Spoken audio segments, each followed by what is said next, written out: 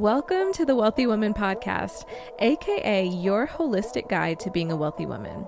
I'm your host, Donnie, and on this show, I talk to the dopest women experts, entrepreneurs, influencers, corporate baddies, and occasional wildcard guests while they share their wisdom from the experiences that brought them to where they are today.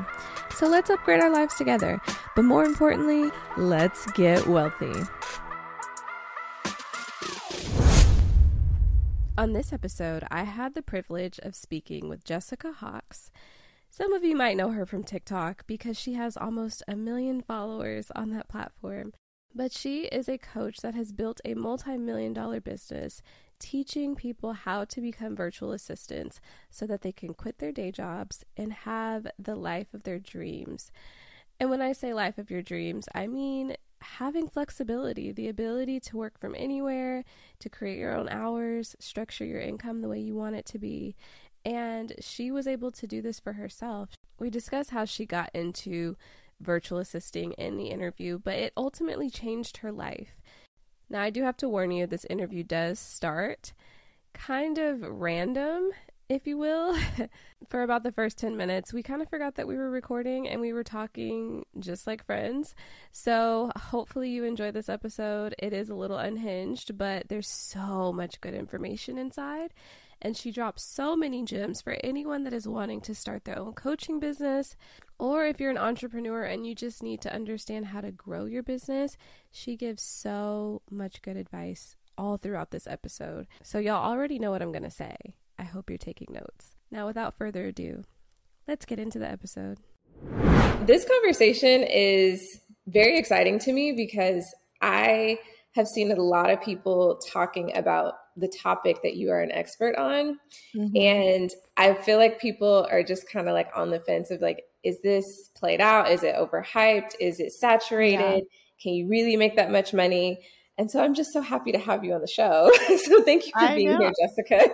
Yeah, of course. Thank you for having me. I always love it whenever I'm able to be a guest and not the interviewer. So I love that. But yeah, it is funny because I feel like this whole topic is just like blown up since I would say 2020. Okay.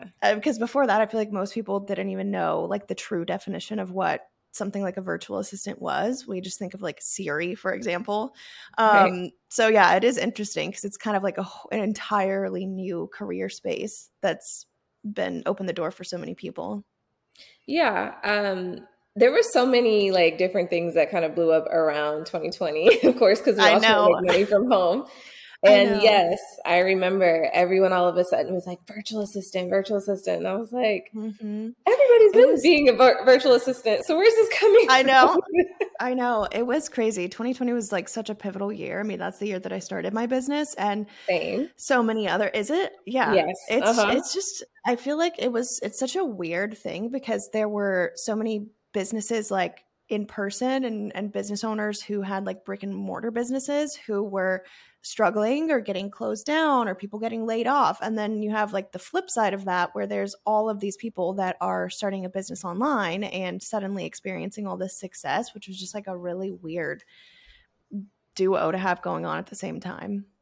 Right. No, it was such a weird year. And I think even now, I feel like we're just getting to a point where, I feel like where things are starting to feel normal again, but it doesn't quite feel the same.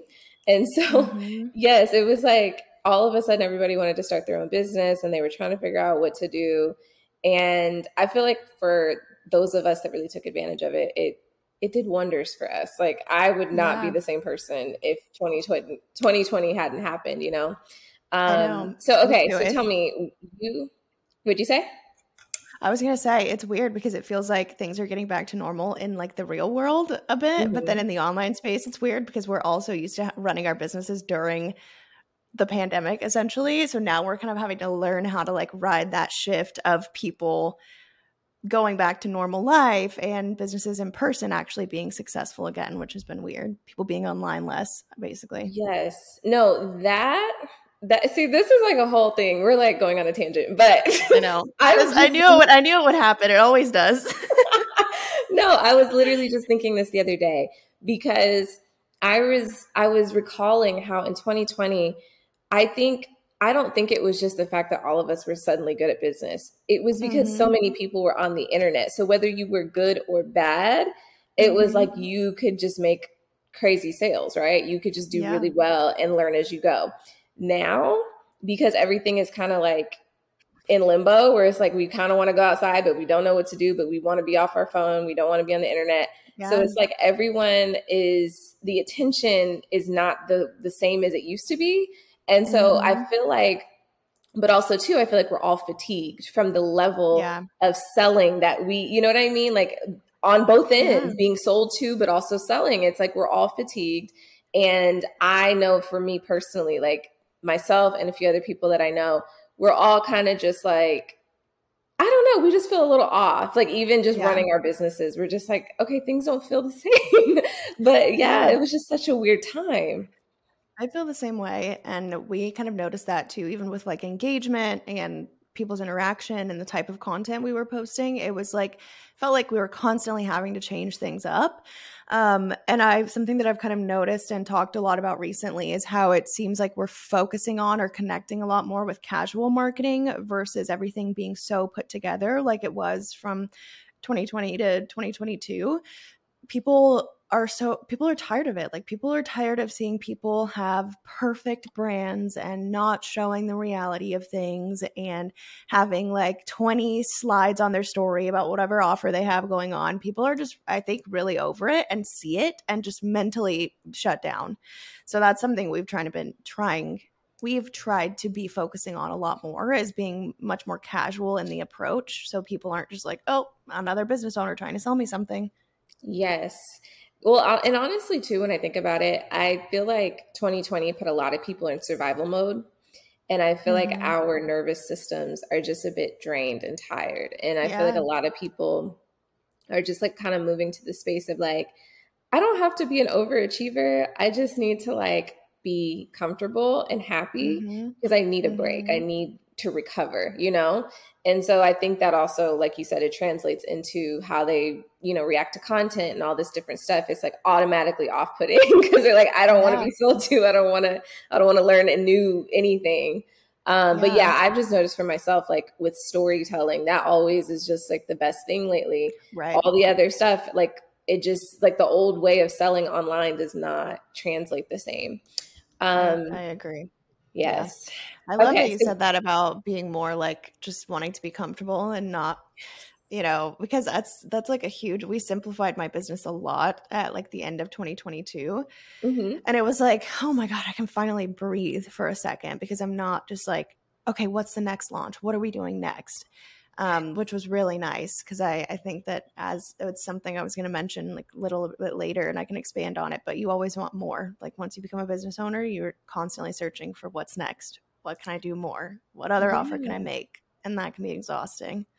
No, that reminds me of Vanessa Lau, you know, her recent transition into not running her business. And I remember Oh, she yeah, yeah, was, yeah. Yes, I know who you're talking about. yes. And I remember in that when it happened, like all my business friends were talking about it and we were all in shock, but I was like, I'm not shocked. Like I literally had Hmm. just gone through the same thing. You're like, I And want to do that. no, literally, I was like, well, I did. That's the thing I Yeah. did. But like, I was like, I wish that I had had the courage to share that story that she shared because Right.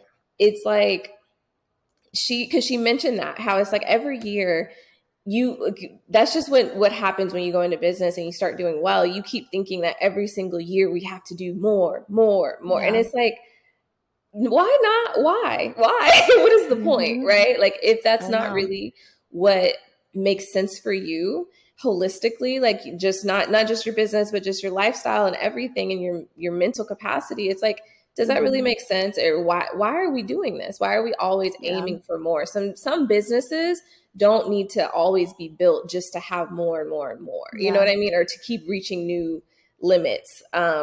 I think that's just a new concept that we need to get comfortable with. And I definitely understand the whole thing of like wanting to generate wealth. Clearly, this is the Wealthy Women podcast, right? Yeah. Like wealth is important, but I think that we Mhm. have to understand that there are other ways to generate wealth outside of just running a business and trying to make it the biggest business in the world or be the top of the top. because it's like, at what expense are we doing this at, you know? I know. And it's funny because once you get to that point where you're like, okay, I'm making like, let's say $1 million a year, but because I've built up to that, now I'm paying, employees like $400,000 a year. Am I actually really profiting anymore, or am I just working more and barely profiting more? That's like a weird thing to start to realize. And that's kind of one of the reasons we scaled back my business as well. Girl, I literally say this all the time. And so with my business, my previous one, we had grown it to be a 7-figure business. And some stuff happened between me and my business partner, and we just ended up I could have continued forward because I owned all the content. It was all my stuff. But I decided after that, I was like, I need a break. I'm not doing this. But I remember when I walking away from that situation, I remember that out of everyone in the situation, I was the most dehumanized because everyone thought, and I get it because I made it public that we did 7 figures. That's my fault, whatever. Everyone thought that I was just sitting on a bunch of money. And I was like, do you not know how this works? That's not how this works. Not how it works. I've spent so much money to make this money. And the team and all the maintenance and then the taxes. It's like after you get done paying all the maintenance, then it's the taxes. They come for you next. And it's like, the taxes kill you. They're the worst. Oh my God. Right. So I'm like, who said I'm sitting around on a bunch of money? Please, whoever told you that lied, because that's not how this works. I know. It's funny because you think like before you start a business, I remember even like 6 figures. I was like, oh my God, like if I had just had $1 million handed to me right now, I would be like set, good to go. And then you start a business and you're like, $1 million isn't really that much money whenever you take all things into consideration, which sounds out of touch to even say that. But when you're in this position of running a business and having your bills and having a team and having all of this stuff, 7 figures isn't like that crazy. And it's nice in the online space because we do have less overhead, but it's still there. The expenses are still there. Exactly. And I think sometimes, especially like, you know how they always talk about lifestyle creep? In business, it's the same thing. Like if you have those habits of lifestyle creep, you can also carry that over to your business. And it's like, you see things growing so quickly and you feel like, oh, let me hire this person. Let me do this. And it's like all these expenses just keep adding up. And then your business is almost living paycheck to paycheck as well. And it's like not a cute situation. But yeah. Okay, I feel like this is like a whole Mercury retrograde conversation, honestly, because we're in like the pre-shadow. We're like, that's it. That's the podcast. We're going to talk about this podcast. But no, we're in like the pre-shadow season of Mercury retrograde, and I'm like laughing because we're like 12 minutes in and we haven't even gotten to the topic. I know. This is always how it goes on mine too, so it's easy to get on tangents. No, but these are just for anyone that's listening. These are the conversations that us business owners, this is like the kind of stuff we talk about. But anyways, so redirecting the conversation really quick back to the virtual assistant stuff. So how did you get started with that? Like what made you start being a virtual assistant, and then how did you transition into teaching? Well, I feel like it really kind of like came out of nowhere for me. I know that there's a lot of people who are like, yeah, I've heard about, being a virtual assistant for years and it's been around since whatever. It just wasn't super popular, but I had never heard of it in my life. And whenever I found out about the VA world, I was working as a chiropractic assistant. So I was working around at that time, like I had moved to South Carolina. I was living by myself. I was paying all of my bills. And I was working like 50-ish hours a week to be able to afford my bills. And on top of that, I was also running like a vintage clothing resale business on Instagram. So that was adding an additional like 20 hours a week to what I was doing. So I was just like working. And shortly before that, I had also went to college to become a nurse. I did that for 2 years. And there really was no specific reason why I went for nursing. I was kind of just like, well, seems like a good career. It pays well, etc. And the guy that I was dating at the time was like, oh, nurses are really attractive. And I was like, okay, very young and impressionable. So ended up doing that and dropped out. And I'm obviously not with that guy anymore. But I was just kind of like, I was very lost. Like I was, I moved out of my parents' house and in with my older brother when I was 15. I moved to a different state when I was 18. And so I was just kind of very much so in a situation of never really knowing what exactly my future was going to hold for me. I struggled with like a lot of family issues and abuse growing up. So that was usually like the center of what my family was always focused on. So I didn't grow up being prepared for like, okay, this is what your future could look like. These are the potential directions you could go. I was just like on my own pretty much. So I ended up going to college, dropped out, and I was still working. I worked for around 4 years at this chiropractic office. And I actually, like, I was not in a situation where I hated my job. I hated the fact that I was working 12 hours a day and was having to work so much to pay my bills and whatnot. But I really liked my boss, and I was like, well, maybe this could grow into something in the future. But then I had made a friend who I'm still friends with, and she's now an Instagram manager and educator. But I had made a friend, and whenever we were talking about what she did for work, she told me that she was a virtual assistant. And I was like, what is that? I had no concept of what that could even be. She told me about it, and I was like, this is literally everything that I've been looking for. I had always wanted a job where I could travel and I could sleep in the morning or go to an appointment in the middle of the day, like just those really small things that we take for granted once we become a business owner. But I had always wanted something like that. And I felt like the only way to get there was to be like a YouTuber or an influencer or to just kind of stumble into a work from home job. Obviously, this was pre-COVID when work from home jobs blew up, but she told me about it, and I immediately was obsessively researching it. The amount that she told me she was making at the time was like incomprehensible to me. I was like, if I was making that much money, and it wasn't like hindsight, it wasn't even like a crazy amount. I was like, if I was making that much money, I would be just have no problems in my life.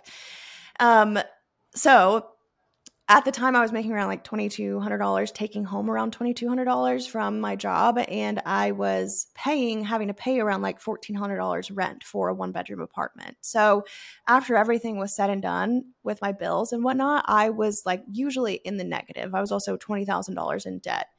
So I began researching about the whole VA world, and I stumbled across, I started stumbling across coaches, a couple of different coaches and other people who were doing it.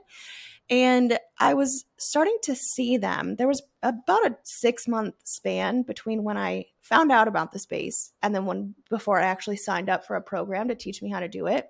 And during those 6 months, I was doing as much research as I could, but I was still really scared to leave my corporate job and put myself out there into this unknown thing.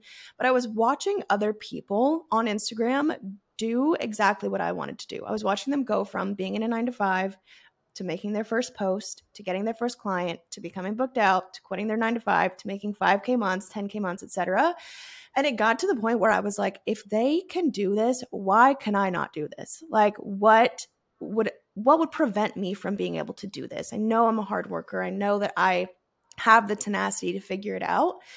And so that's when I got to the point where I was like, I just need to sign up for a program to teach me how to do this because I need the accountability. I need someone to tell me A to Z how to do it. And, it was a really scary investment for me. I had never invested in myself in that way or spent that much money at one time. I didn't even have the money. I had to put it on 2 separate credit cards. But I was like, if I spend, this amount on this program and then I end up making even $5,000 a month, a couple months after this, it's going to be so worth it. And I also was at that crossroads that I think many people reach where it's like, okay, I can either keep doing what I'm doing now and stay in my comfort zone and be unhappy. And 6 months from now, every 6 months after that, look back and be like, where would I be right now if I had just started back then? Or I could go for it, see what happens, and potentially change my life. And went with the second option, and it did completely change my life. Wow. Okay, there are so many things that you just mentioned that I want to touch on, but that's I feel like that story is so relatable because even myself, as you were Mhm. saying that, I was like, oh, wait, I was in a similar spot, you Yeah, know? I know And it's it's so like, hard to like put it encapsulated into one story, but yeah, yeah. no, that is very similar to what happened to me. And you just get to this point where you're just like, this cannot be my life. Like, I just refuse Yeah. to keep living life like this, especially with how Yeah. young you were. And I was, Mhm. you know, at a similar age at that time. I think we were around the same age. And so I was like, at that time, I was just like, I can't. Like, I'm not going to sit here. Like, Mhm. I already, you know, I just started my adult life, but I feel like this can't be it. Like, I can't do this, you know, and I You have to start make getting some changes for annoyed with myself. yourself. You're like, Yes. come on, just Yes. You're getting over annoyed it. with yourself. Yeah. And you're like tired. And it's like, I got to the point where I was tired of my own excuses. I was tired of complaining. Like, it's just like, no, we're not doing this anymore. Mhm. And I love that. I Mhm. love that you were able to like, and that's what it takes normally is the being in proximity with somebody that is doing Yep. whatever it is we're supposed to do next. Like that is when things Mhm. start shifting. And that's why I always Mhm. say like, it is so important that you are very careful about who you spend your time with because Yeah. the things like that can happen or the opposite can happen and it can go totally south, you know, Mhm. and you can be influenced to do something else. So shout out to your Yeah. friend because she's the GOAT. I know. I don't know where I would be if I had not found out about this space. That's for sure. I mean, probably Yeah, at a job making $20 an hour or have gone to college for something I didn't actually care to go for. I just right. can't even imagine. I feel you, girl. I feel you. Okay, so you mentioned like with being a virtual assistant, you can of course travel and you know have Mhm. flexibility to do whatever whenever you need to. But what are Mhm. some of the other benefits of like being a VA versus other businesses that you could pick up?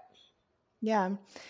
I think that one of the biggest things whenever you're initially going into it is the amount of the low amount of overhead that you have compared to the profit that you can make in the beginning, because with businesses, I mean, it really obviously depends on what route you're going, but if you're going product based, then you're going to have to spend the money up front to order your stock and to get started and run ads and all of these things. If you're even like right now, I'm in the process of trying to, like, I started this new hobby of like posting home decor, and I want to make a blog and, you know, potentially earn income from that in the future. But it's a slow build. Like, it takes time to build those things up before you start seeing the revenue come in. With Mm-hmm. being a VA, you have your initial investment if you do sign up for something like a program, obviously.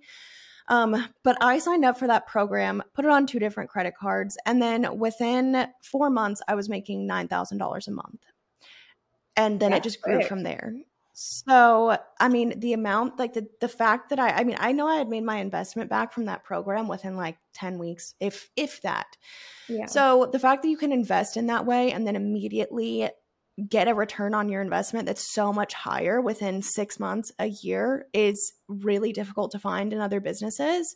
And then along with that, you could also start for free. Like, at this point in 2023, I would say it was definitely harder when I first started to start for free, because I was finding all of these blogs and things on Google and a lot of like outdated information that were kind of putting like a cap on what VAs could make. If you Google it, a lot of websites say like between $12 and $18 an hour or something like that.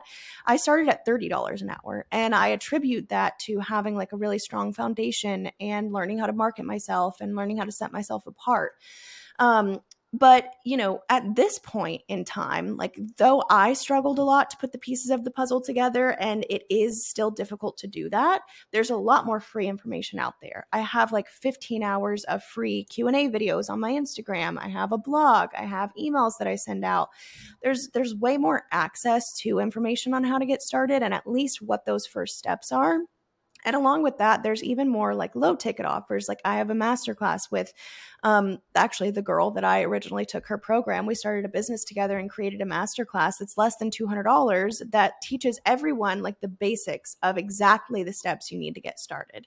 So you can get your business going for a really, really, really low amount. And then once you start making money, which can happen in a few weeks, then you can reinvest that back into your business and just keep growing from there. So I think I would say that the biggest thing is the accessibility to it, and the low overhead is what makes it stand out. And I think a lot of people use it to kind of fuel other businesses in the future. Like that's kind of what I'm doing now with like the home decor business that I want to start, using my business that I originally started, my VA business, and now my coaching business, to kind of fuel investments for that and branding and paying for those things. I love that. Yeah, so as you were saying that, it reminded me that my old VA, I believe it was your masterclass, because she came to me and she was like, I want to take this masterclass. I wanted to see if and I was like, oh yeah. And I like gave her the money or whatever. But it was probably yours, because I remember her showing me, and it was like 2 girls or whatever. So yeah, it was probably yours. Us. I was like, okay, yeah, girl, so funny. Whatever. It's hilarious. Yeah, we've had I think we've had at this point over 6,500 students in that specific class since 2020. And yeah, it's really cool. I think that obviously as the business space grows, there's more and more resources. And I think it is difficult. It's difficult to find resources for starting something like a product-based business, or at least something that truly teaches you like A to Z, or even e-commerce. Like I remember when I was a VA, I was doing some research for a few of my clients on that for businesses they were starting. And it was hard. Like I was really, really struggling to find resources for that. So I think out of all of them, there's the most resources. And then once you get in this space, then you have more access through networking and through contacts that you make by building your business to be able to more easily start another business if that's what you want to do. That's so good. So you mentioned that you started off by charging $30 per hour.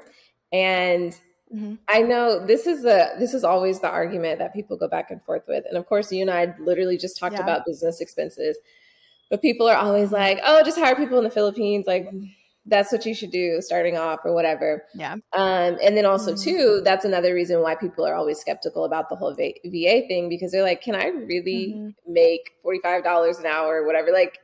So how would someone go about charging that? But also what would be the reason that someone would choose that over hiring somebody in the Philippines? Yeah, I mean, I think this has been obviously talked about for years, ever since I was, I first started. I remember hearing people talk about this. And first things first, this may be a hot take, but I don't associate myself with people who are willing to pay someone $3 an hour, $5 an hour for work. I think that it's super unethical. And I don't think it's a livable wage for anyone. And I think you're just kind of supporting an industry that takes advantage of workers. So, obviously everyone has the right to go do that, but that's not something that I personally respect in any business owner or any coach or, anyone who does that. But the other thing to consider with this is the fact that most of the time, if you are hiring, someone from the Philippines or someone from another country, or even, someone in the US who's charging maybe $10 an hour, $8 an hour, you're usually finding them through sites like Upwork and Fiverr. And, a lot of people have had success on sites like that, but I personally am not a fan of them. I would never tell, a student, I don't tell any students of mine what to or to not do. I only guide them. But, you're not going to experience the success that you want using sites like that, because it's so, so competitive. And whenever you're a business owner and you hire someone through something like Upwork or Fiverr, and you're using this third-party platform to be that connection point between you, you're going to lack the personal connection and the quality of work that you would get if you were hiring someone one-on-one. Because when you're paying somebody, let's just be honest, money motivates people. How much you're paying someone really does motivate them and can change the quality of work that you're receiving. So, would I say that you couldn't, if you went and paid someone $5 an hour to, organize your inbox, and it takes 2 hours, and that's just a one-off task you want to get done. Obviously, you're not going to care that much about personal connection. But when it comes to having someone in your business that is walking side by side with you to help grow your business, when you're paying them a wage that is $30 an hour, $40 an hour, $50 an hour, you start to get way more from them in terms of not only the personal connection that you establish with them, but by you paying them that, they're able to invest in themselves and invest in their own knowledge that helps your business indirectly. So, for example, my social media manager, Courtney, like, I obviously just pay her service based. I pay her a certain amount per month and she helps me with that.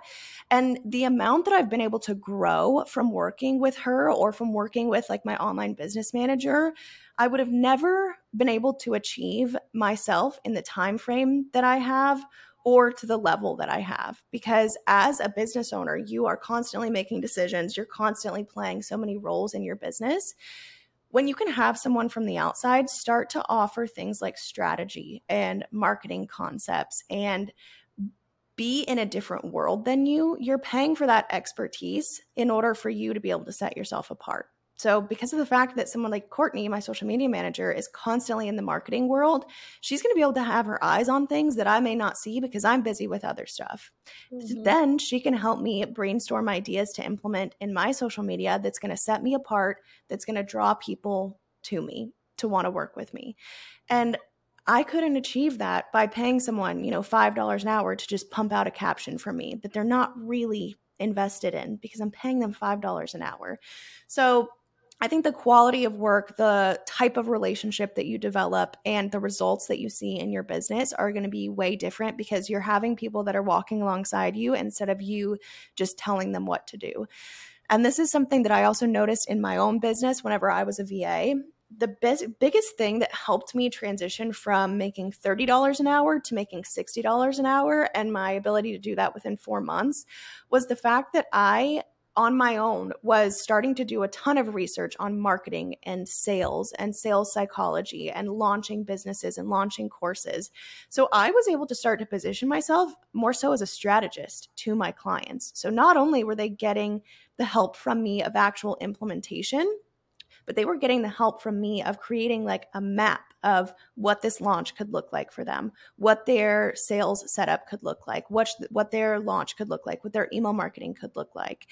And that's not what they're experts in. They were photographers, they were event planners, etc., and they were amazing at it, but their job is not to be an expert in email marketing and blogging and launching a course and e-commerce. That's my job. So that's what they were paying me for. So I think those are the major differences. Yes, I completely agree because when I first got my VA, like my old one, I just feel like the impact was just so great. And I was like, oh my gosh, like this is so wonderful. But it was because of that. It was like, she was not the best at every little thing, but it was like what she was good at, she was good at. And so at that moment, I needed somebody that was good at operations because I was growing a big company really fast. And she was really good at that. She was like helping me put so many processes in place and organizing different things and optimizing things. And it was just like, I was like, oh my gosh, like things are happening right on track and it's literally because of her, Right. And she filled in so many holes. It can change everything. Yes. That's huge, is the filling in the holes for you so that you're not having to constantly be like, oh, did I forget something? Like having someone, whenever you're just paying someone to do tasks for you, you're still having to delegate them.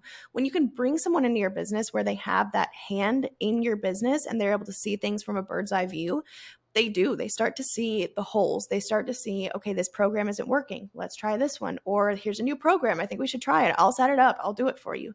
When you can have that, it's such a weight off your shoulders because you're not having to use so much of your mental energy to be doing that all the time. And you're always going to be 2 steps behind if you are putting your mental energy into that. But with that being said, like I won't deny the fact that like I would never advise one of my students to only do admin work and charge $50 an hour. Like you do have to think about the hierarchy of types of tasks. That's why people usually start at a lower rate, is because they're not fully experienced or aware of what they want to specialize in. So if someone's starting out, like I always tell my students, it's going to be really difficult for you to start to charge higher rates if you're only willing to do things like calendar management and data entry and, you know, email management, because they are lower level tasks. They're still helpful, but they are lower level.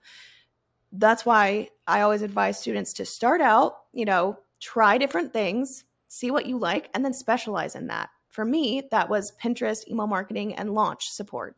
So that's what I really honed in on. And that enabled me to just focus on those things, which are higher level tasks, and then start to move into the higher rates. But if we're talking about, you know, charging for rates, it would be unreasonable to expect certain amounts for certain tasks. But $5 an hour, $3 an hour, someone in the Philippines, I think it's totally unethical. Yeah, and I want to highlight what you just said and make that like super clear, because that was going to be my question to you to clarify, because I know the people listening are probably trying to figure that out. So that is the difference. Okay. If you are trying to charge more, and this goes for anything, honestly, it's not just in this situation, but totally. People are not paying more because you're spending more time on something. That's not what this is about. This is about your level of impact and your expertise. If you are able to create impact, even if you're only working a few hours for somebody, they will let you charge them way more because it impacts them on a greater level. So if you are skilled in a certain area, that goes a lot further than just simply completing a task. And I think that is so important. And I've always had this challenge when I've been hiring, and I will come across talent that, like, okay, for instance, I don't think my best friend will mind, but my best friend, when I first met her, I met her because I hired her, and I hired her to be my photographer, right? And I was like, okay, this is gonna be great. And she did great on the first shoot. And so I was like, okay, I'm just gonna put you on contract. Like, I want you to be a contractor. And so I told her, these are the main things I want to, focus on and all that, and then give me a price. And so she gave me what I thought was kind of a high price. And she was not able to, I kept trying to get her to explain to me. I was like, okay, what is the value? What is the impact I'm getting from these things to justify this price?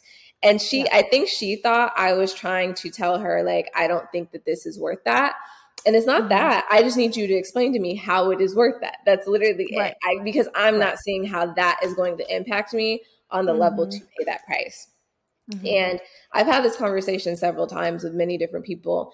And I think a lot of times too, because it's like the moment you start talking about how much money you make on the internet, or the moment, like even the fact that my brand is called Wealthy Woman, I always run into these issues of people wanting to overcharge me.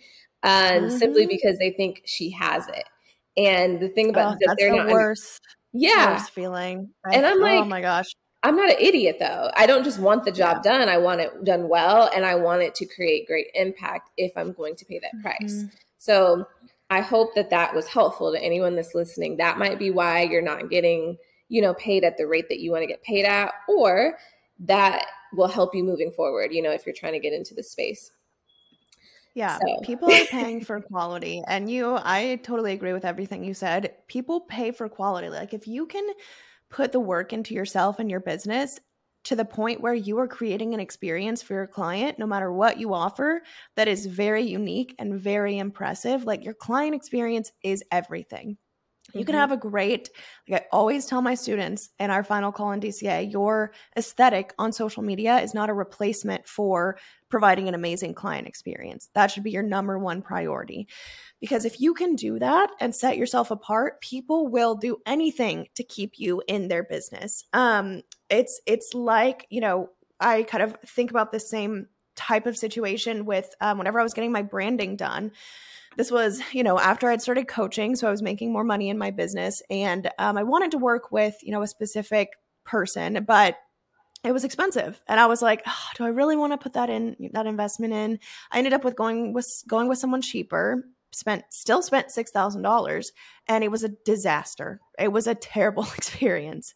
But then I went to this person, spent more money that I originally wanted to go to, just killed it, knocked it out of the park. Best client experience. And I've hired her for many more projects, and I am still obsessed with my branding. People and I know who you're talking about, and I'm obsessed with it too. She's amazing. She's the best. She's so good. But it's like, I will always come back to her, even if I'm like, this hurts me to spend this money right now. I'm like, I've had my branding for over 2 years and I still love it. It's still relevant. I still get complimented on it all the time. So it was so much more worth it than spending $6,000 just to save a buck and then having to go through that bad experience. And I didn't even end up using it. And I just lost $6,000. So if you can create that type of experience for someone else in their business, they will always want to keep you, always refer you to other people. That just has to be your focus. That's how you get to the higher rates, because people do learn. Like, I've had so many people come to me, want to join my program, see the price and go somewhere else and get something cheaper, then come back to me and be like, well, I just wasted $1,200 and didn't learn anything. So now I'm going to sign up for your course. People pay for quality. So create quality for people, and that's how you grow. Yes, exactly. And I think when you step into that mindset, it's not going to be as hard for you to actually believe it, because that's normally what the issue is. The people that are questioning it are normally the people that are trying to find the cheapest price and go over here and they're like, okay, you know what? I'm just going to go cheaper. And then that does not work out for them. And they come right back and they go back to option A. And I'm not judging, because just like you said, you've done it before. I've definitely done it. And at that point, now I've spent way more money because I had to pay for both than just going with the bigger one initially. It's also, this is like a kind of side note to that, but I think it kind of ties into like us talking about, hiring a cheaper VA versus whatever. But the unfortunate thing about and kind of one of my pet peeves about the coaching industry is that, there are a lot of amazing coaches out there. And then there are some coaches out there who, let's say, tried to be a VA, wasn't really successful. So they started coaching and just kind of like repeating information that they heard. Don't do that. Anyone who's listening, please. But unfortunately, what will often happen in those situations is some of those people will go and take like a lower priced course and not see the success, and will go to someone like me or another coach that they know is trustable and experience amazing success. But some of those people will go to the lower priced programs or coaches or whatever, not see success, and then their mind goes, well, this was a scam. This was all a scam. It doesn't work for people. So that's just also something to think about if any of you out there are listening who potentially want to start a business, is just because, there's a low quality course or coach or program out there and you don't get the experience you wanted, it doesn't mean that the entire industry would not work for you. But that's just a side tangent that drives me crazy. No, that is complete facts. And I think too, because I used to say this and I don't say it anymore because I feel like it's kind of dangerous, where people are always like, oh, you should, if you're one step ahead of somebody, then you can teach, and teach them how to do it too. Which, yes, on some level that is fact, but that's not the full fact. Like, I feel like the way to measure if you're ready to teach somebody is if you can sit through an hour of questions, very specific questions, going in deeper on the topic. Because if you can't, then you probably are not equipped to teach this effectively and to be able to help somebody to get from point A to point B. Because we have to realize, like, at the end of the day, most people, their work ethic is not there. It's not that great. And so for a lot of people, what I found is a lot of people that have found a little bit of success or just seen a little bit of results from something, they are probably 9 times out of 10, sometimes it just kind of happens. You know what I mean? For certain people, it just kind of happens for them. Like, they don't have to try super hard to see a little, a little bit of results. So I just think that is a way to kind of measure with people that you're learning from. Like, if you feel like they are regurgitating the same information all the time, they don't really have extra, they can't really answer a lot of questions, that is kind of a red flag. And that's how you know that they're really not at that level to give you, the feedback or the information that you need to get to, your ultimate goal, Yeah. And unfortunately, that is what a lot of people do, because it's not like the rocket science to like take a course, learn the information, and then tell it to someone else. But that's not what coaching is. Like, coaching, I think, is a really unique experience that I don't think a lot of people understand unless they've experienced, where you aren't doing that. Like, obviously there are things that are black and white. Like, Yeah, register your business, like legalities, finances. There are some things that are just black and white. But whenever you're coaching students and kind of guiding them through experiences like this, you're having to take into consideration, like, okay, what have I learned about this person? How are they best going to respond to this? Like, is this route the best route for them? How can I kind of cater this information to their learning style? How can I help them get to this end goal on their own with my support instead of just telling them what to do? And figuring those things out can be very emotionally and mentally taxing, because you could be dealing with 40 different personality types and learning styles in one course, like one round of one course, and you're trying to figure out how to navigate that. Because I think the biggest, like one of the biggest goals for any coach, I think, should be to help their students, coach them in decision making, like coach them in how to come to conclusions about things on their own, because you're not always going to be there to hold their hand in things. So while you're obviously, teaching them facts about information and making sure that your information is accurate, you also have that more like emotional, personality driven style of it, where you have to think like, how can I help this person understand, or how can I empower this person to make their own decisions in their business, so that when this course ends, they're not left feeling like a deer in the headlights, being like, oh, I can't run into Slack and ask this question like I could during these 12 weeks. So I think that that's a big focus that a lot of coaches should think about. Yeah, and I'm glad you mentioned that. So one of the pillars for wealthy women is just wisdom, like literally being wise. Yeah, I And love that. yeah, and so with wisdom, well, I'll say knowledge is literally just knowing. Like Yeah. all of us, we feel like, oh, if you have the knowledge, teach, right? But being wise, I feel like that is more so where you should teach from, is a place of wisdom, Yeah. because being wise means that you have, and I'm literally like looking at the definition because I don't want nobody to be like, oh, that's not what it means. Yes, so this is what it They're means. pulling out the Webster's dictionary on you. Yes. It means having experience, having knowledge, and good judgment. All of that together creates wisdom. And so if someone just knows something but they don't truly have the experience, they cannot teach you at the level that you need in order to, really execute things properly. Yeah. But yeah, I love that you said that though, because I think a lot of people think that when you get into coaching, it's as simple as regurgitating information, and it's really God, not. no. And even when I started, I was, one thing I always know about myself, I'm an Enneagram 3, okay? And that's the performer. So Me too. You too? Yeah. Well, Yeah. I always either get like 3 or 8. It flip-flops back and forth for me. Yes. And so one thing about me, I always know, is I can put some words together and make something sound real good, right? And get the people going. But after a while, as I matured as a coach, I realized, like, this is not, one, it's mentally draining, because it's almost like being a therapist, where it's like, you're not just listening to problems. You're not just saying the same answers all the time. Like you said, you have to consider where the person is at, what behaviors you've seen of them so far. What do they need to hear in this moment to get them to the next level? Have you said these things to them already? Okay, maybe we need to try a different approach. Can you teach it a different, from a different teaching style? Like, there's just so many things that you have to kind of pull out of your bag of tricks. And you can't just say something really cool and make it sound all good for it to like always resonate with people. So that, everyone may not have the capacity to be a coach. And that is why I'm very weary of telling people to start courses rather than just selling like low ticket or like, just ebooks or things that don't really require maintenance, because it's a whole different ball game when you get into something where you have to show up and answer questions.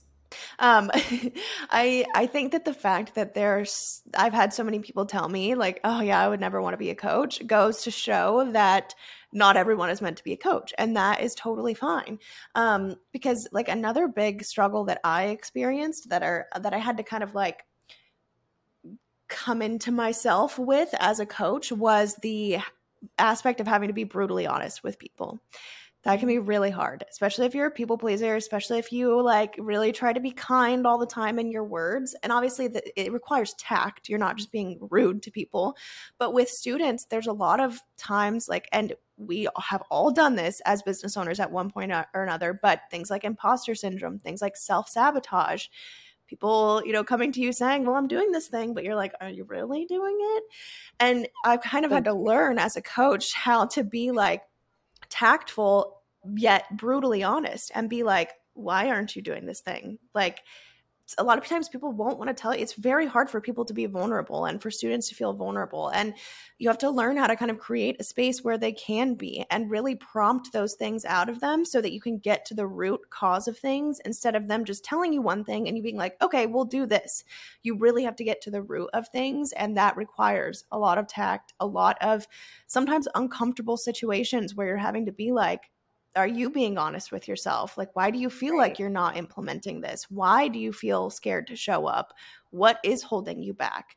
And that's, I think, a trait that takes probably a long time to master. And you obviously get better and better at it as you start coaching, but you have to be willing to do that, and not just sugarcoat everything to make your students feel better.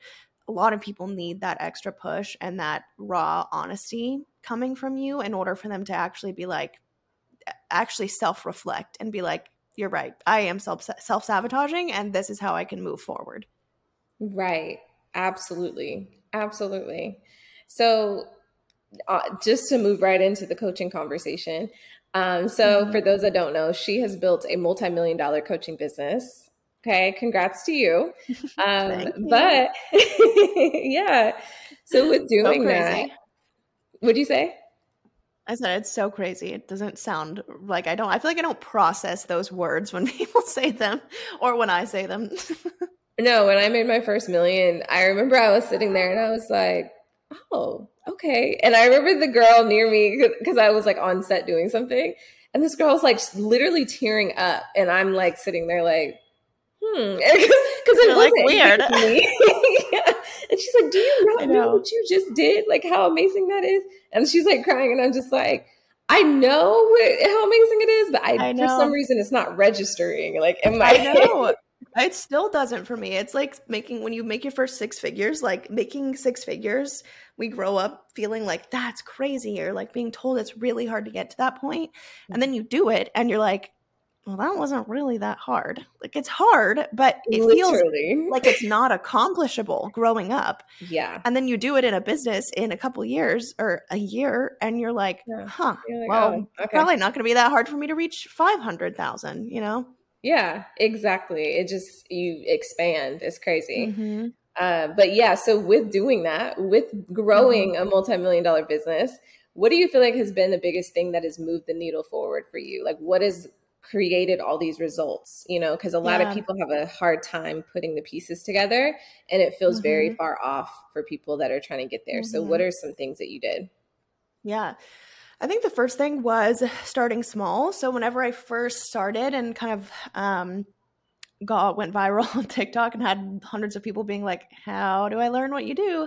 I started small with just a guide. So I didn't directly jump into, coaching or building out a program immediately because I didn't feel like that would be wise. And I'll talk about why. But I started small, just with something that was a very low ticket offer for people that could answer all of these questions that brought value for a really low price and could at least get people started. Because at the time that I made that TikTok in like September of 2020, August of 2020, I was still booked out as a VA. I was also doing one-on-one strategy calls. So I was, helping some people that were like interested in starting a VA business, but I was also doing one-on-one calls with people for like email marketing strategy and just helping business owners in that way. So that was around the time that I took on my first one-on-one student, which was the Sydney, who also I have a business with now, but I took her on as a student. And that was kind of like a test run for me of like, I know that I can help this person, but it's what you realize once you start coaching is that it's really hard to put yourself back in that mentality of being a beginner.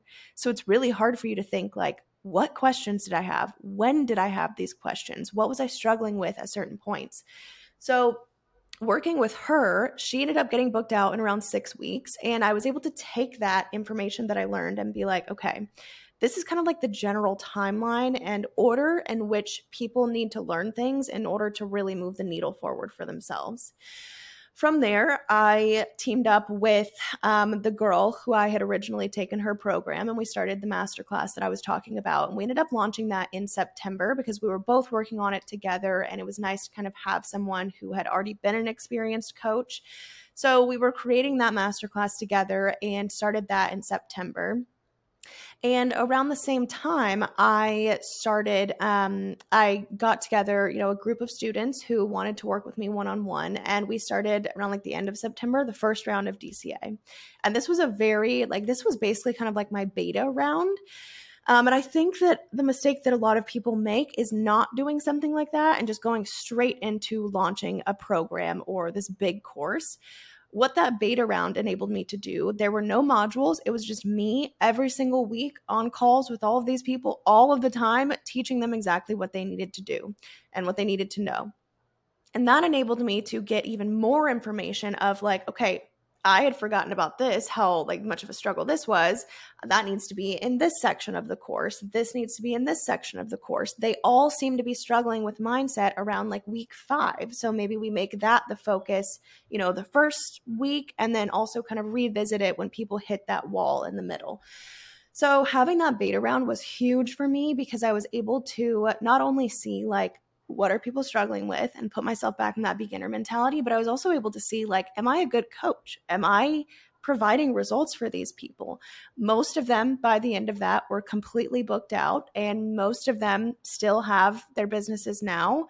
Some of them have been featured in like Business Insider or grown on to create multi-6-figure businesses. So because of the fact that they were all experiencing such crazy growth, I was like, all right, I'm good at this. I love this. I was also still working with my, VA clients at the same time.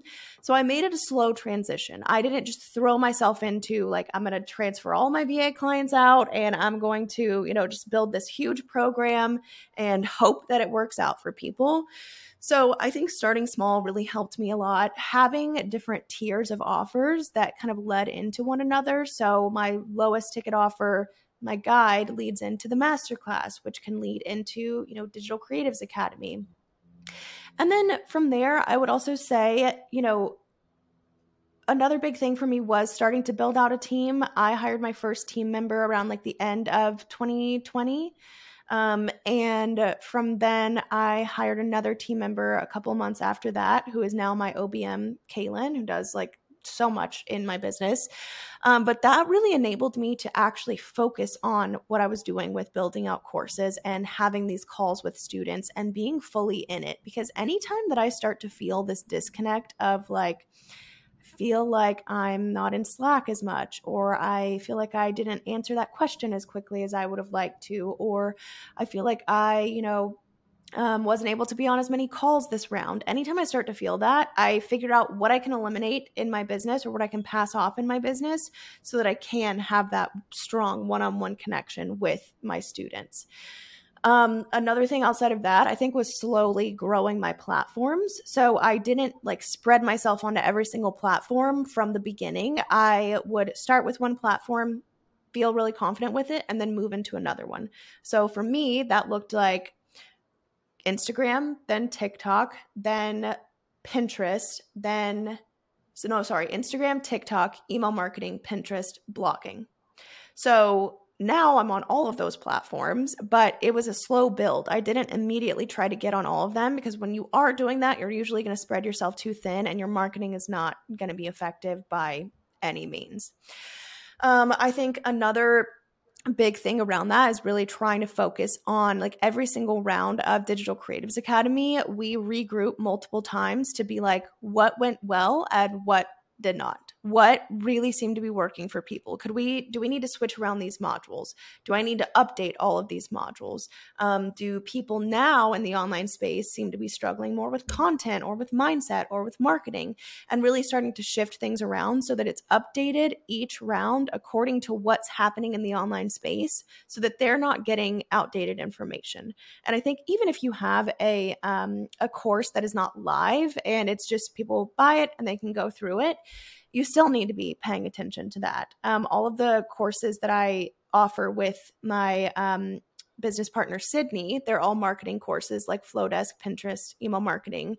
And whenever anyone buys into those programs, they get access to lifetime updates. So any new things that come out about that platform, anything that changes, we're going to figure it out first and then let them know, so that they're not left feeling like, well, this course was useful in 2021, but it's not anymore.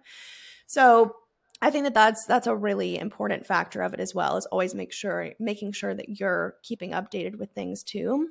And then another thing that I think helped me is really investing in not only the forward-facing side of my business. So I, have invested a lot of money into things like photo shoots and branding, and I didn't do that all at once. That took me time to build up to. My first photo shoot was only like $300.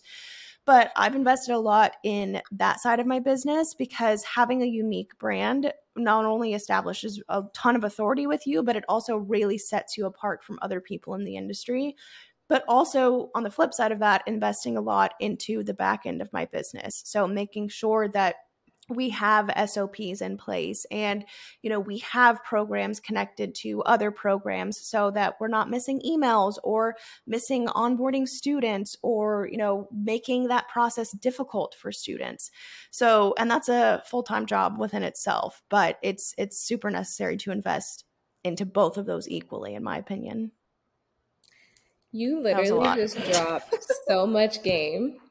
And I wish I had asked you this at the beginning of the show, so I have more time to dissect it. But thank you for sharing. I was like, sometimes I'm rambling and I'm like, did I just black out and talk for like 20 minutes?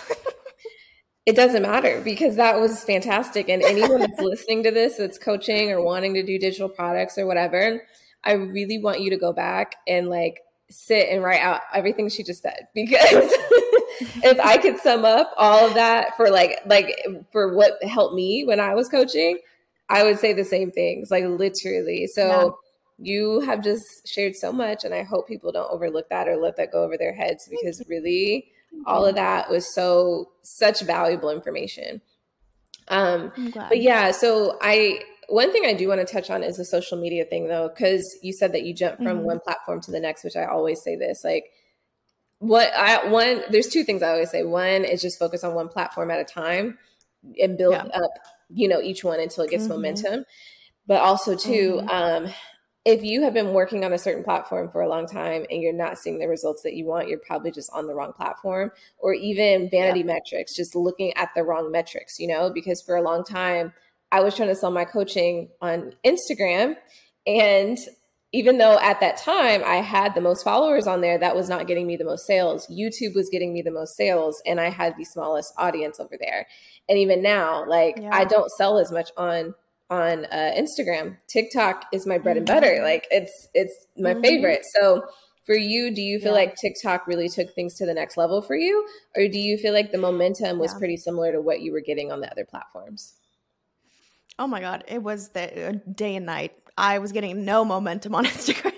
I mean, it was fine. And for my VA clients, I was booked out when I had around 500 followers, and I started from zero. So you don't need by any means a lot of followers in order to, get booked out as a service provider, or even to make a lot of money in general. But I love that you said that about, if a platform isn't working for you, you're probably on the wrong platform. Obviously, it's nuanced and it's different for everyone. But what I was seeing when I was thinking, I really want to start coaching, and I really feel like there's a hole in the industry that I could fill.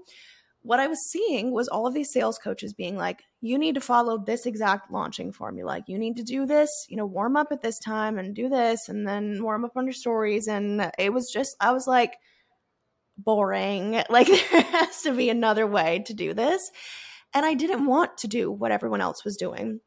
And like the takeaway from this is going to be think outside of the box when you're coaching or when you're a business owner in general. But I was thinking like, I am not in my 30s. I didn't, come into the business space with a corporate degree and all this crazy experience. And, I was a college dropout. I was 23 when I started my business. I, had a troubled upbringing. I wanted to work in like the creative industry as a virtual assistant. And there were not many coaches that had a story similar to that at all, or were teaching people to work in the creative industry as a VA. And I was like, most of my audience is probably going to be younger people who are in a similar situation or kind of at that same crossroads I was. Those people aren't on Instagram looking at business coaches, like just stumbling across them, where I would have never just stumbled across that ever. I just used Instagram to occasionally scroll. That was it. And I was like, where are these people going to be? Of course, they're going to be on TikTok. And TikTok is like, please don't ban TikTok if anyone important is listening to this, but I will literally cry for a week if they do. Me too. If so, I'm going to be coming to you needing YouTube tips if that happens. I got you. But I was like, I love TikTok so much because TikTok has leveled the playing field for the potential to go viral. There's no other platform that you can easily go as viral or grow as quickly as TikTok. And the thing about TikTok is that your video, this is kind of a common misconception that people have. Your video, we see things on our For You page and we're kind of like, how did this end up here? Like with so many likes. Every single one of your videos shows up on someone's For You page. And I could talk about the strategies behind TikTok forever, but if you can captivate people and have an interesting message and the first 10 people are like, oh shit, what is she talking about? That video is going to get sent out like crazy. That's what happened with my very first video that I made about being a VA, because it's like, I'm 23 years old. I'm able to rent my own studio, my own office. I'm making $9,000 a month. I'm a college dropout. Like people are like, oh my God, I resonate with that. Like I would love to be doing that. And of course, there's a ton of people who are like, this is an MLM, but whatever. I don't talk to those people. But there were so many people who were like, I need to be doing this. And that's like that TikTok catapulted my growth. I mean, it was absolutely obscene. I think that I had my first 6-figure month within 2 months of starting my TikTok. That would have never happened with Instagram or any other platform. No, never. Like literally never. Every business owner should be on TikTok. But don't treat TikTok like Instagram. That's the biggest mistake I see business owners making, is they're making like this long form content as if they were like typing an Instagram caption or something like that. You have to have the content that's going to bring in the audience. And that's usually more general, more trending content. And then you can go further in your video responses, things like that. But you need to figure out, how can I get on here and brag about what I've done and tell people how I can change their life? And you need to do it fast, not sitting there talking about a sales funnel in a video and hoping it'll reach 1 million people. Thank you. I always say that. I feel like people that are really good at Instagram are terrible at TikTok. Like it just does not click for them. Yeah. And then they think it's the platform. They're just like, TikTok doesn't work for me. No, TikTok works for everybody as long as you understand it. And it's like life-changing. I feel like all those people that are so good at Instagram, if they would just like figure out TikTok, if they would just take the time to figure it out, they would have 10x the results that they're having on Instagram. It's like, because that's the thing. I'm sorry. I believe that Instagram is actually one of the hardest platforms there is. And so if you're really good at it, if you're really good at it, that is so commendable. And so I'm like, if you're good at this, you would kill it at the other stuff, but you're not taking the time to learn it because it's just so totally different.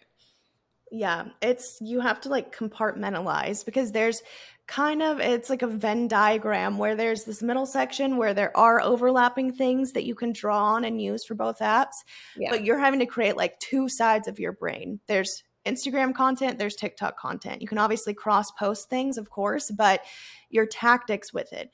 But I mean, TikTok, like, God, you can film so much content and make such a crazy impact in an hour. And it's Literally. so much. Once you figure it out, it is so much less time consuming and mentally consuming than Instagram is. Yes. Even like captions, not having to write a long caption on TikTok, I'm like, thank God. Thank God. I mean, I can whip out content so quick. Like, it is my favorite thing. I'm obsessed with TikTok, honestly. Like you Me said, I can just too. go on and on and on, but It's wild. It's so cool. The like how I don't know, it's revolutionary for our like generation because there's been nothing like that. I mean, YouTube was the closest to it in its like heyday, but yeah, it's hard to go viral on YouTube now. It's easier than on Instagram, but like unless you were kind of grandfathered into Instagram and since like been growing your following since the beginning, you're not going to go viral on there. Obviously reels help, so it's a little bit different, but and it depends on what niche you're in, but especially if you're in like sales, coaching, that type of industry, it's going to be really, really, really hard for you to go viral on yeah, Instagram, if not impossible, unless you're using something like TikTok to aid that. right. Exactly. I completely agree. So, I love TikTok too. I really hope it doesn't get banned. girl, I just like, how are we gonna survive? What are we gonna do? I was like, when I first heard about it, I was like, okay. And now every day that passes, I'm like, huh. No, exactly. Because they've threatened this before. They've even done it with the Instagram. And so I was just like, oh, whatever. Yeah. And then like you said, as time went on, I was like, wait, this really might happen. Like, we can't let this happen. So yeah, I don't even know. I'm just gonna pass out. I honestly don't even know. We'll just send Congress this podcast episode. They listen to it and they're like, okay, fine. No, exactly. Literally, if you want to save the economy as much as you say you do, save TikTok. That's why I'm like, I don't know. I can't imagine like the impact that it would have. I mean, there's so many business owners that would have to pull out investments. It's going to affect the stocks. It's like it would be detrimental to millions of people. That's Right. one of the biggest reasons why I'm like, maybe it won't happen. But I guess we'll see. It's crazy. Right.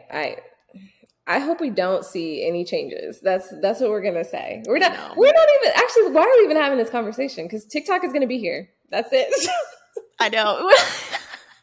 We're like, that was a joke. This is just all an act. That was a little skit we were doing. TikTok is not getting banned. Exactly. It's not getting banned. We're manifesting it for it to stay. So anyway, it's not even. Why are we worried?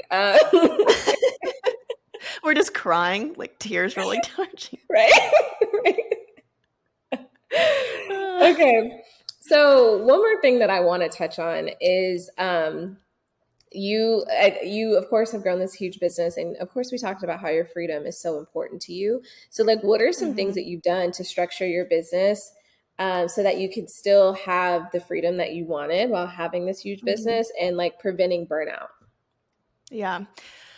Well, I mean, I would say I think it was the end of 2021, I hit burnout really hard because I had just been going and going and going. And it was like 3 months of burnout. I mean, I was still trucking along, but I was like just not in it mentally. And then, okay, let me just dive into it. With that being said, that was like kind of a realization moment for me of like, all right, we need to kind of look at things differently. And despite that being a realization moment, we still went into planning 2022 for the whole year. Like we just planned out the whole year at the beginning of the year. And we're like, yeah, we can do all these things. Reached the end of 2022 and we were like, dear God, what have we even done this whole year? Because it was just constant launching, new thing, traveling, all this stuff happening. And it was so overwhelming to me. Like we got to the end of the year and we were like, wow, we made it somehow. So the first change that we made was in 2023, we no longer plan out the entire year. So we sit down at the beginning of every quarter and plan out that quarter. I mean, we'll kind of loosely plan things like how many times do I want to launch DCA this year, things like that. But as far as like the details of things and when things are actually happening, that is quarter to quarter now so that we can reassess and be like, has this been too much? Or can we keep going? Like, are we feeling good about it?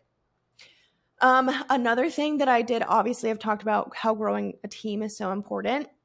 I grew a team. I started outsourcing, and I really try to like objectively look at what do I feel like excited about doing in my business. I feel excited about creating content. I feel excited about being on my stories, about, TikTok, about being on calls with my students, Slack, things like that. So that's where I put most of my focus, and as many other things as I can hand off, I do that. The other thing I do is, I kind of reassess like, okay, what is my team doing? Every so often we did this at the end of 2022, and kind of scaled down the team a little bit because I had started to feel really disconnected from my business. And this is something that I think that feeling connected to your business still ties in with feeling freedom in your life. Yes. And having that excitement and passion about what you're doing. So I kind of looked and realized one day, I was like, sometimes I don't even know what's going on in my business because so many people are doing things for me. Right. And that made me feel really disconnected. I didn't feel like I was connecting with my audience. I felt like they could feel it. And so, I switched things up in terms of like now I do 95% of all my own captions, and I'm super involved in the brainstorming part of, social media. I do all the TikTok by myself. And it just kind of shifted things around so that I took on more of a workload in my business, but I feel more excited about my business. And that makes me feel more excited about my life. Something else that I've done is it started to make sure that I'm making time for hobbies, because for a while I was just full on in my business, and that was great. Like that really served me for the time because I was so excited about it. And I still am excited about my business, but that was just like my main focus for, years. And now, like I had put off, starting this like home decor page for so long because I was like, I'm busy. I have other stuff that I'm doing. I also felt like a beginner again because I was like, oh, I'm starting something new and it's embarrassing. I love But that doing that feeling. has been, I know it's like that. It's both. It's like exciting, but then on the other hand, you're like, I'm so cringed out by myself all over again for no reason.